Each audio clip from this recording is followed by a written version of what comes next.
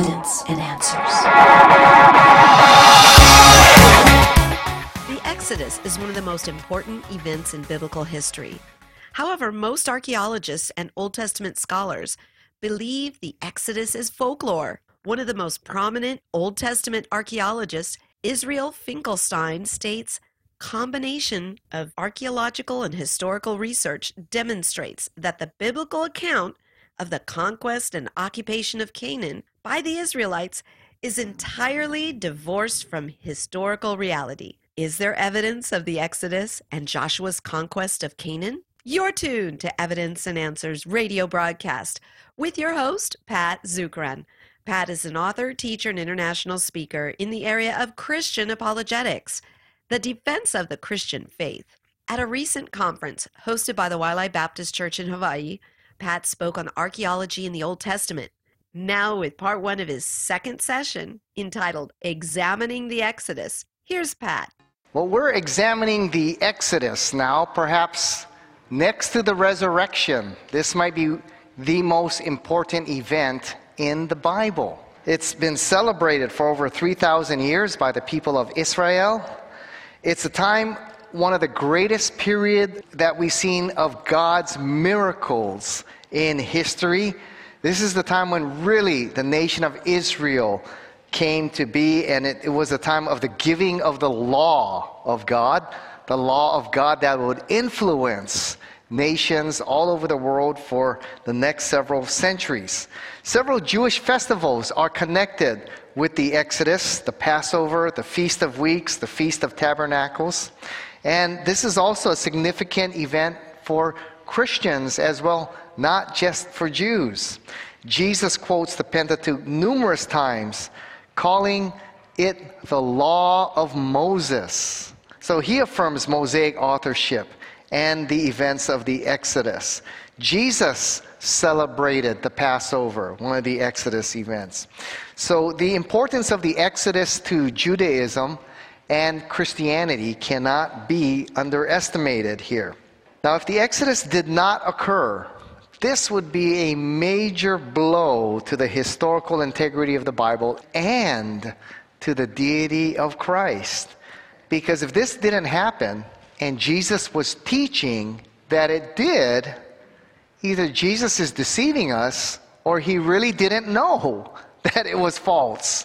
And therefore, you could question, was this guy really God incarnate, God the Son? Okay, so it's for these reasons we need to examine the evidence for the Exodus and see if there's a case for the Exodus and the conquest of Canaan. Now, did this event actually happen? Most in the archaeological field and even in Old Testament studies don't believe this was an actual historical event. The minimalists, remember them? And here's some of the critics' arguments against the Exodus. Now, most Near Eastern archaeologists believe the Exodus account is a legend invented by the priests of Israel in about the 7th or 8th century BC during the reign of King Josiah.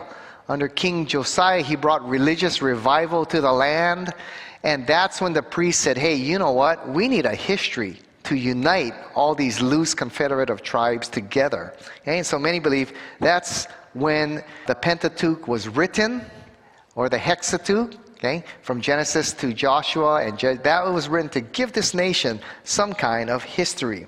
Most minimalists believe that the Israelites are actually a powerful Canaanite tribe that arose to prominence in 1000 BC, and when they established that small little empire there in Canaan, they created this whole myth of the Exodus to bring national pride, bring an identity and history to their people, and build the case that Jerusalem is our historical capital under a guy named David and Solomon, and that this is the center of our worship. Here's what some of the top Near Eastern archaeologists have to say. Thomas L. Thompson. He says, salvation history is not a historical account of saving events open to the study of the historian. Salvation history did not happen. It is a literary form which has its own historical context. In fact, we can say that the faith of Israel is not a historical faith in the sense of a faith based on historical events. It is rather a faith within history. Dorothy Irvin, she writes on Israelite history, of these narratives, Davidic lore, as well as all the narratives of the Pentateuch, the historical problem is not so much that they are historically unverifiable, and especially not that they are untrue historically, but that they are radically irrelevant as sources of Israel's history. Israel Finkelstein, once again, perhaps the most prolific writer and Near Eastern archaeologist, he writes this on the Conquest. The combination of archaeological and historical research demonstrates that the biblical account of the conquest and occupation of Canaan by the Israelites is entirely divorced from historical reality.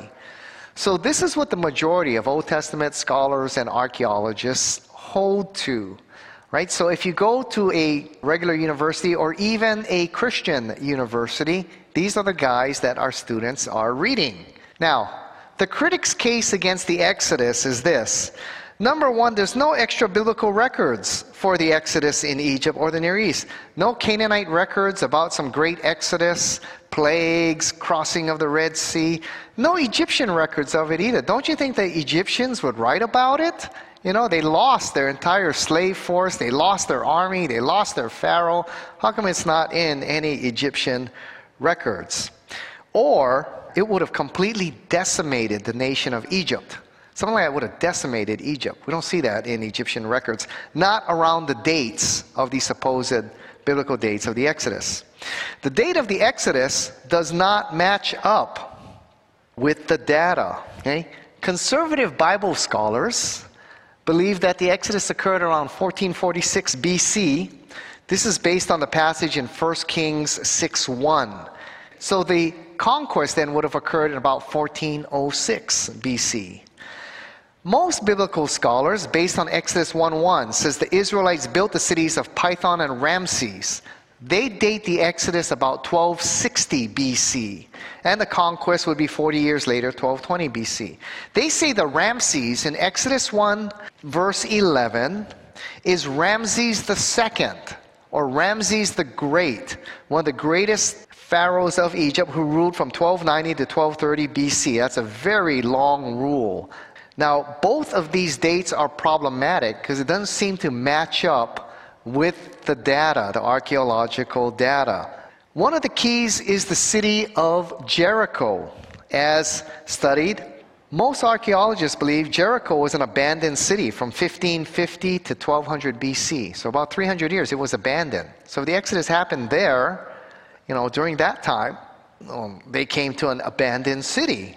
Okay? So the stories of Joshua would then be folklore as well. So if the Exodus occurred in 1446 or 1260, Joshua would be coming to an abandoned city there at Jericho and Ai as well. So if the conquest stories are legends, then the Exodus would be as well. Now, here are some reasons that evangelicals have given for the lack of archaeology regarding the Exodus. Okay? And many of these are valid.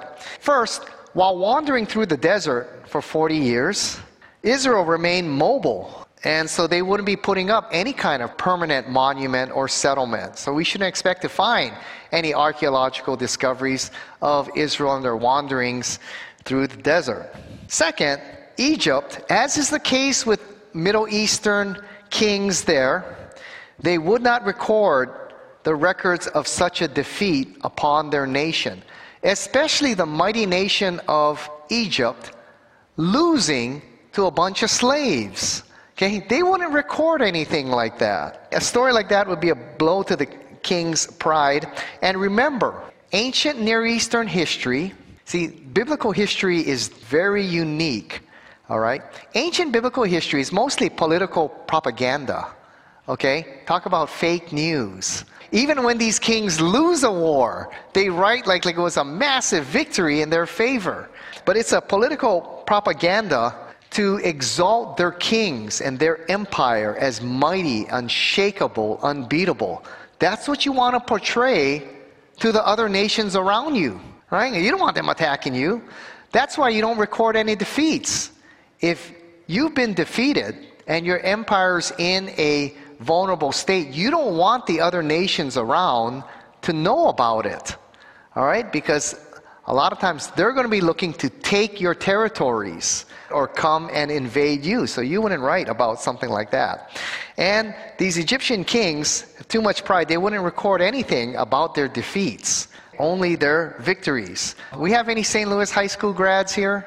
Well, hey, St. Louis, okay. I like picking on St. Louis. You ever talk to St. Louis grads, Kyle over here? They only talk about what? St. Louis football. Yeah. Why? Huh? Because they always win, right?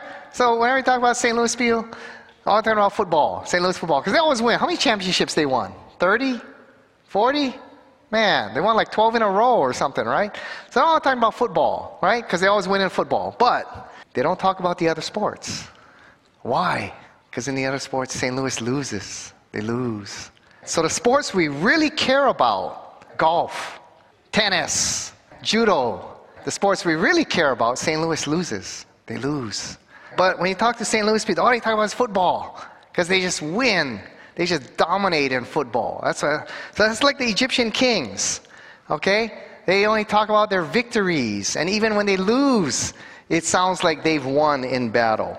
But that's the whole point. You want to build up your king and your nation so that no one else will want to come and mess with you, all right? And finally, according to many archaeologists, we've yet to excavate the vast majority of sites, so discoveries have yet to be made.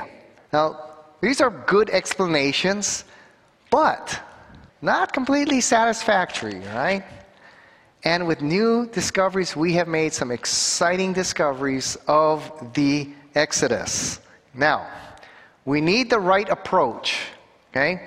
You don't want the extreme approach of the minimalist here. They base their conclusions solely on the archaeological data and say the Bible has no historical value whatsoever and completely ignore the Bible.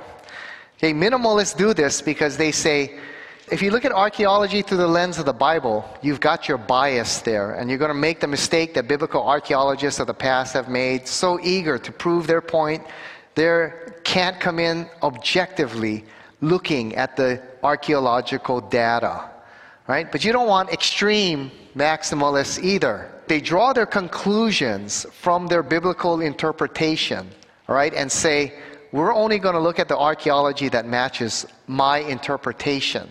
And whatever doesn't, we're just throwing it out. We're just going to ignore it completely. Okay? Those are the two extreme approaches. We want to use the approach from my professor here, Dr. Stephen Collins, the dialogical approach. Okay? This is the best approach, and I believe the most balanced, where we look at both the Bible and the archaeology. Both events occur in the land of the Bible. They occur in the same soil and the same reality. So the texts can illuminate the archaeology, and the archaeology can illuminate the Bible. The two need to be talking to one another here. That's why we call it the correspondence or the dialogical approach. Now, when there appears to be conflict here, what do? We don't dismiss either sources too quickly. We need to examine the biblical text and say, did we interpret it properly? Do we understand the text properly here? Okay? Do we have a good manuscript? Has it been transmitted to us accurately? Is the translation accurate? And then we need to look at the archaeological data and say, how good is it? Do we need to wait for more data to arise? How solid is this archaeological data there? And we need to look at both, because there have been times archaeology has corrected our faulty interpretation of the Bible. Usher's calendar is a good example of that. And there have been times when the biblical text helps us understand the archaeological data there and reinterpret our conclusions. So this is the best approach where the two are interacting with one another. Just like when you come to the field of science, the Bible and science, the two should be interacting with each other. You don't want to throw out one or the other too quickly. Also, we should be looking at what we call historical synchronisms. Historical synchronisms. It means this: because the Egyptians would not write about a defeat to a nation of slaves like this, and they don't want their enemies to know they just lost their entire army and their pharaoh. I mean, they don't want nations to know that. They won't write about something like that. But do we have clues from the nations around the Mediterranean? What about the Hittites who traded regularly with the Egyptians? What about Mitanni, who had a treaty and alliance with Egypt? What about Canaan? The Egyptians own Canaan. They own it. That's Egyptian territory. Do we have hints from Canaan as to what's going on in Egypt as well? So we look at the data and we look for historical synchronisms. We look at the data from these surrounding nations. If a catastrophe like the plagues of Egypt happened in Egypt, you would expect that that nation would have collapsed, okay? And the other nations, knowing about it, would have taken advantage of it. So those are the kind of things we need to look at. We need to look at the complete picture, and it comes together like a jigsaw puzzle. All right, now the first thing we're going to look at, and the critics' attack, is this: is a mass migration of Asiatics coming from Canaan and coming into Egypt, and someone like Joseph, a foreigner, rising to the second highest office, is that possible? Is that realistic? Could that have happened in Egypt? Now, the critics argue that that would have never happened in Egypt. They say this would never happen.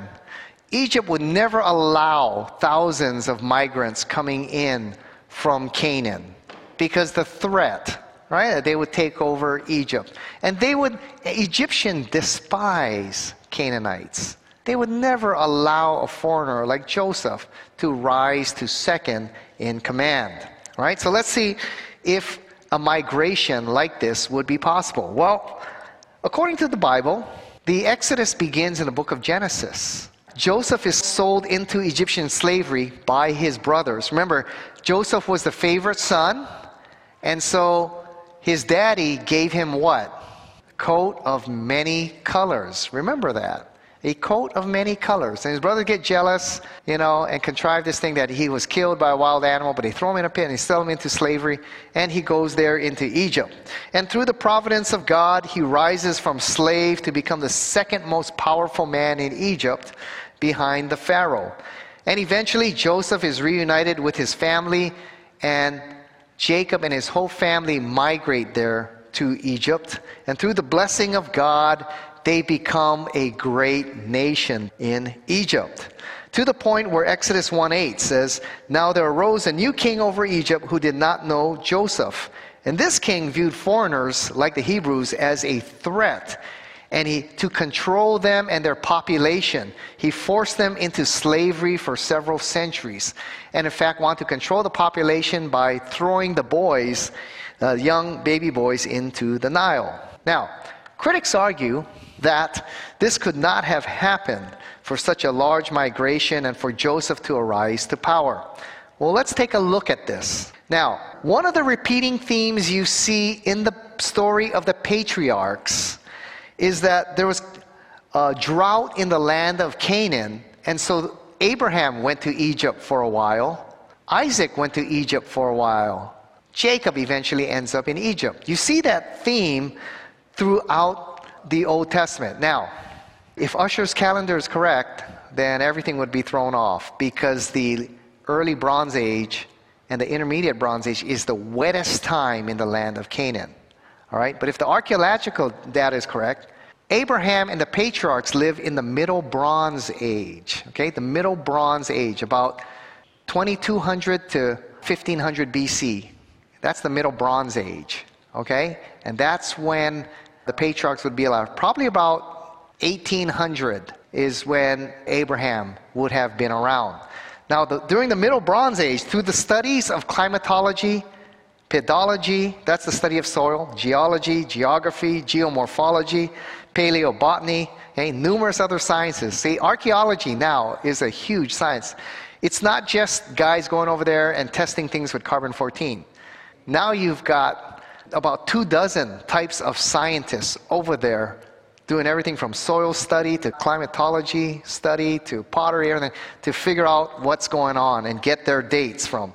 Now, all those studies show that during the Middle Bronze Age, okay, when Abraham was alive, 1800 to 1500, we can do study from the soils there. We know that the land of the Levant suffered from several periods of serious drought, and thousands of Semites or Asiatics from Canaan migrated to Egypt. Why would they go to Egypt?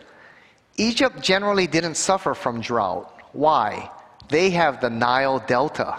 All right? So Asiatics would go there. Now, we know that there's drought. You know, one of the ways we know is that when you study the soil samples, where, you know, and we can see, you know, spring, summer, spring, summer, spring. I mean, it layers back for thousands of years, okay? And when you hit a particular season and you don't see much dirt, but you see a whole lot of sand, you know that that's a drought period. Okay? That's one of the ways that we know. And we know that during the Middle Bronze Age, during the time of the patriarchs, the Levant suffered drought. We know that through the study of the soil samples, also the settlement patterns. These cities, the population goes down. The cities are abandoned. We can tell that from the settlement patterns. And Egyptian records record numerous nomadic groups coming from Canaan as early as 1900 BC, during times of famine and drought, into Egypt. There was a lot of trading between Israel and Canaan. And so, of course, the Canaanites, when there's times of drought, would come down to Egypt.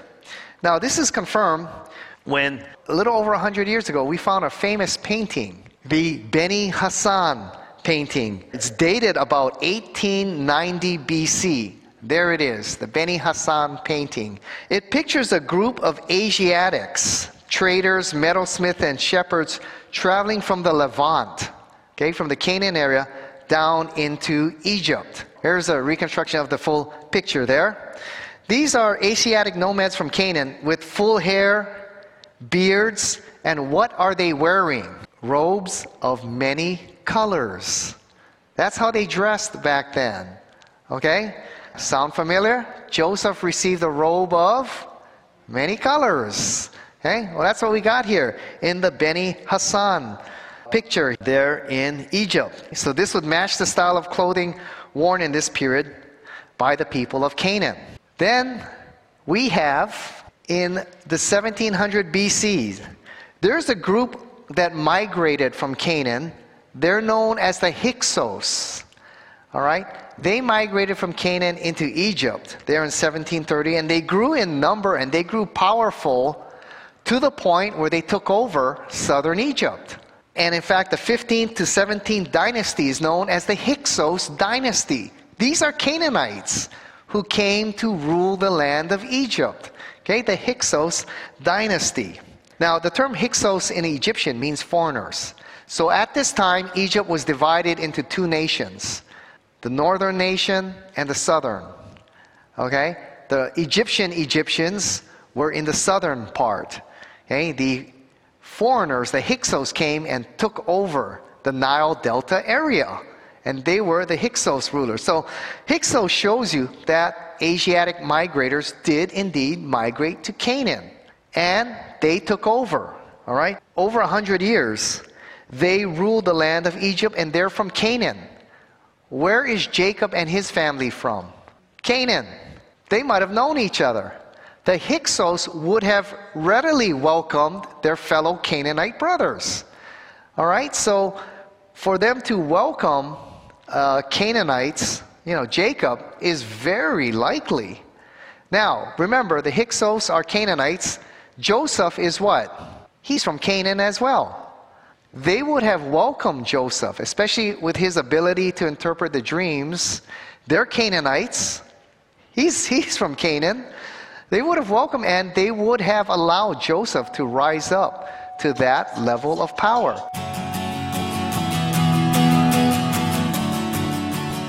We've run out of time. Thank you for joining us here on Evidence and Answers radio broadcast. We hope you enjoyed today's show. We have a wide variety of different topics that will make for an incredible conference series. If you would like Pat to speak at your church, Bible study, or even schedule a conference at your church or location, give him a call. In Hawaii, that number is 483-0586. Or you may contact him through the Evidence and Answers website. That's evidenceandanswers.org. Use our search engine for available resources, everything from atheism to Zen Buddhism, including articles and additional audio for you to listen to or download. So be sure to share it with those around you. To keep quality broadcasts like Pat's on the air, we rely on generous support from you, our listeners. For the opportunity to donate, head on over to our website. Once again, that's evidenceandanswers.org, and you may do so right there online. Evidence and Answers would like to thank one of our sponsors, the Honolulu Christian Church. If you don't have a home church and are looking for a great place to connect and grow in Christ, check out the Honolulu Christian Church. For service times, log on at honoluluchristian.org. That's honoluluchristian.org. Join us again next time on the air or online as we provide compelling reasons for faith in Christ. That's Evidence and Answers with Pat Zukeran.